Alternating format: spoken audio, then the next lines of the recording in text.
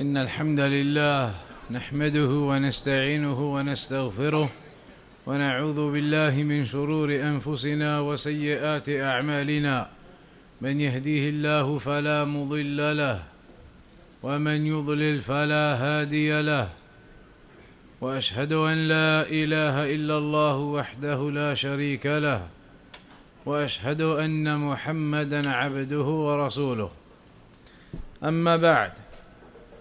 So we've been going through the stories of the prophets, and we mentioned so far some events from the story of Adam alayhi salam, and then Nuh alayhi salam, and also Ibrahim alayhi salam, Musa alayhi salam, and now we've been looking at the seerah of the Prophet Muhammad sallallahu alayhi wasallam. Today then we're going to look briefly at one of the events that occurred, in fact, in the early years after the Hijrah, the Battle of Badr, which occurred in which year? In the second year of Hijrah. In what month? The month of Ramadan. Ramadan, this particular month, if you look at the history, then significant events occurred within this month of Ramadan. So the Battle of Badr is an example of a significant event which took place in this month of Ramadan. The conquering of Mecca, Fathu Mecca, that is another significant event which occurred in the month of Ramadan. So with regards to this particular event, this particular incident which occurred during the month of Ramadan, the Battle of Badr, there is one thing in particular regarding it, and it is the story of some of the Muslims who had not made the Hijrah. When the Muslims made Hijrah, the Prophet Muhammad sallallahu alayhi wasallam and the Muslims all left Mecca and went to Medina. When that Hijrah occurred, the majority all went. But there was a minority of the Muslims, not munafiqun or anything. They were Muslims, but they stayed behind because of their properties, their wealth, their families, various reasons they had that caused them to stay behind and not make the Hijrah. Of course, the Hijrah was made at the time by the command of Allah because of the oppression and the transgression of the mushrikun against the Muslims. Yet a few of them stayed because they were connected to Mecca and they had various interests there. So as the Muslims left, as we know, a couple of years later, the Battle of Badr occurred, and that was when the Prophet ﷺ heard, news came to him that there was a caravan of Quraysh returning from Sham on a business expedition, returning to Mecca. So the Muslims, they wanted to retrieve some of the goods from the Quraysh. When Abu Sufyan discovered that this is what the Muslims are planning, he prepared an army to go and defend their caravan, but to attack the Muslims. Of course, the Muslims, when they had gone out to intercept the caravan, they had gone out purely for that, to intercept the caravan and to retrieve what was theirs. They had not gone out with battle in mind, and so there was only 300 and odd of them, 300 and odd, a few camels and a couple of horses. That's all they had.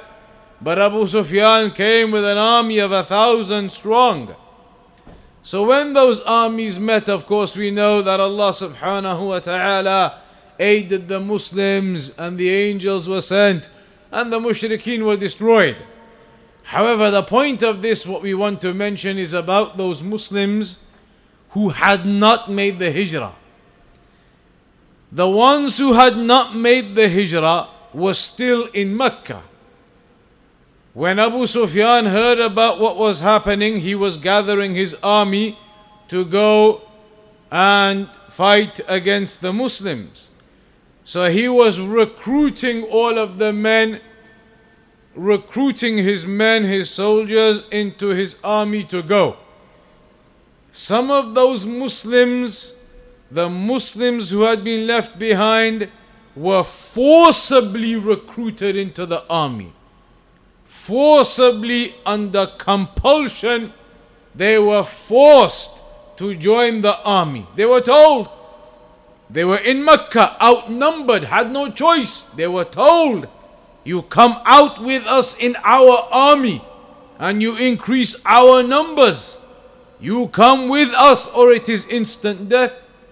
So they were compelled and forced. And imagine now, all the Muslims have gone, this few minority, absolutely no power, absolutely no ability to say no. So by compulsion, they were recruited into that army as it headed towards Medina.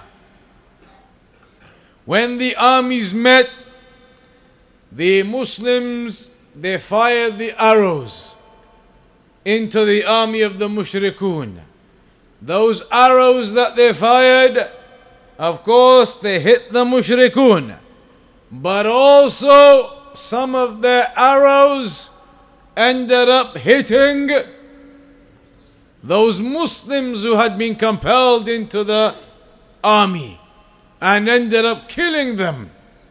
So then when the companions found out what had happened, they found out what had happened to their Muslim brothers. They were Muslims who had stayed behind, that they'd been forced to join the army and their own arrows now had killed them. They were saddened and they said to the Prophet ﷺ, Ikhwanuna, qatalna ikhwanana, we've killed our brothers. But then the ayat were revealed. The ayat that mention the admonition to those Muslims who had stayed behind, telling them, had or was not the earth spacious for you to make hijrah from or in? Was the earth not spacious for you? Was it not spacious for you to go?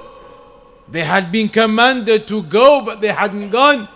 The hijrah had been ordered, but they'd stayed for their interests in Mecca, their properties, their children, their families, other things connecting them to Mecca, they had stayed.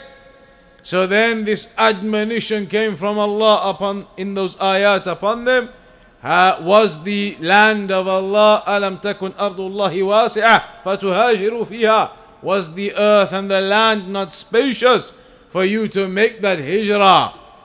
The scholars mention this particular incident in order to highlight the consequences of those who do not follow the commands of this religion and the obligations of the religion and that which the Prophet Muhammad sallallahu alaihi wasallam came with.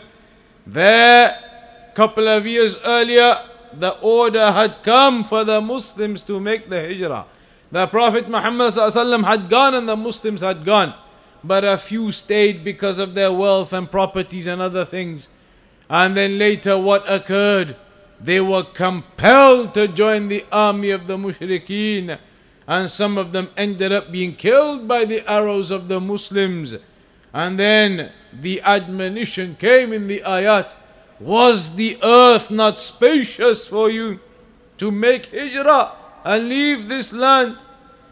With regards to the issues of hijrah itself then, the scholars, they mention the one who is living in the land of the kuffar if that person is unable to implement and practice the Sharia, he is unable to implement and practice this religion, or he fears upon himself and losing his religion, then in those circumstances it becomes obligatory upon him to make the hijrah.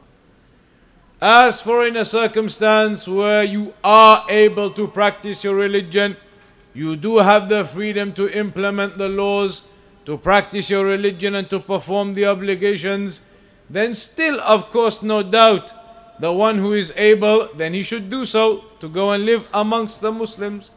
But the one who is not, as long as he can preserve his religion and establish the laws, establish the obligations, etc., then the affair is more lenient in his state. But that is all we mention for tonight. A brief story regarding some of the Muslims who stayed behind and the consequences of what occurred in the Battle of Badr, how they were killed by the arrows of the Muslims. And they weren't munafiqun, the ones who had stayed behind. Even the Muslims afterwards, they said, قَتَلْنَا إِخْوَانَنَا, we have killed our brothers. They were Muslims upon Iman, but because they had given preference to some of their other goods and affairs, they had given preference to that over making the hijrah, and look at the consequences that befell. So we'll leave it on that for tonight, inshallah ta'ala. Tomorrow we'll carry on with another story from the seerah of the Prophet sallallahu alaihi wasallam, and we'll conclude upon that for tonight. Wa sallallahu ala nabiyyina Muhammad wa ala alihi wa sahbihi ajma'in.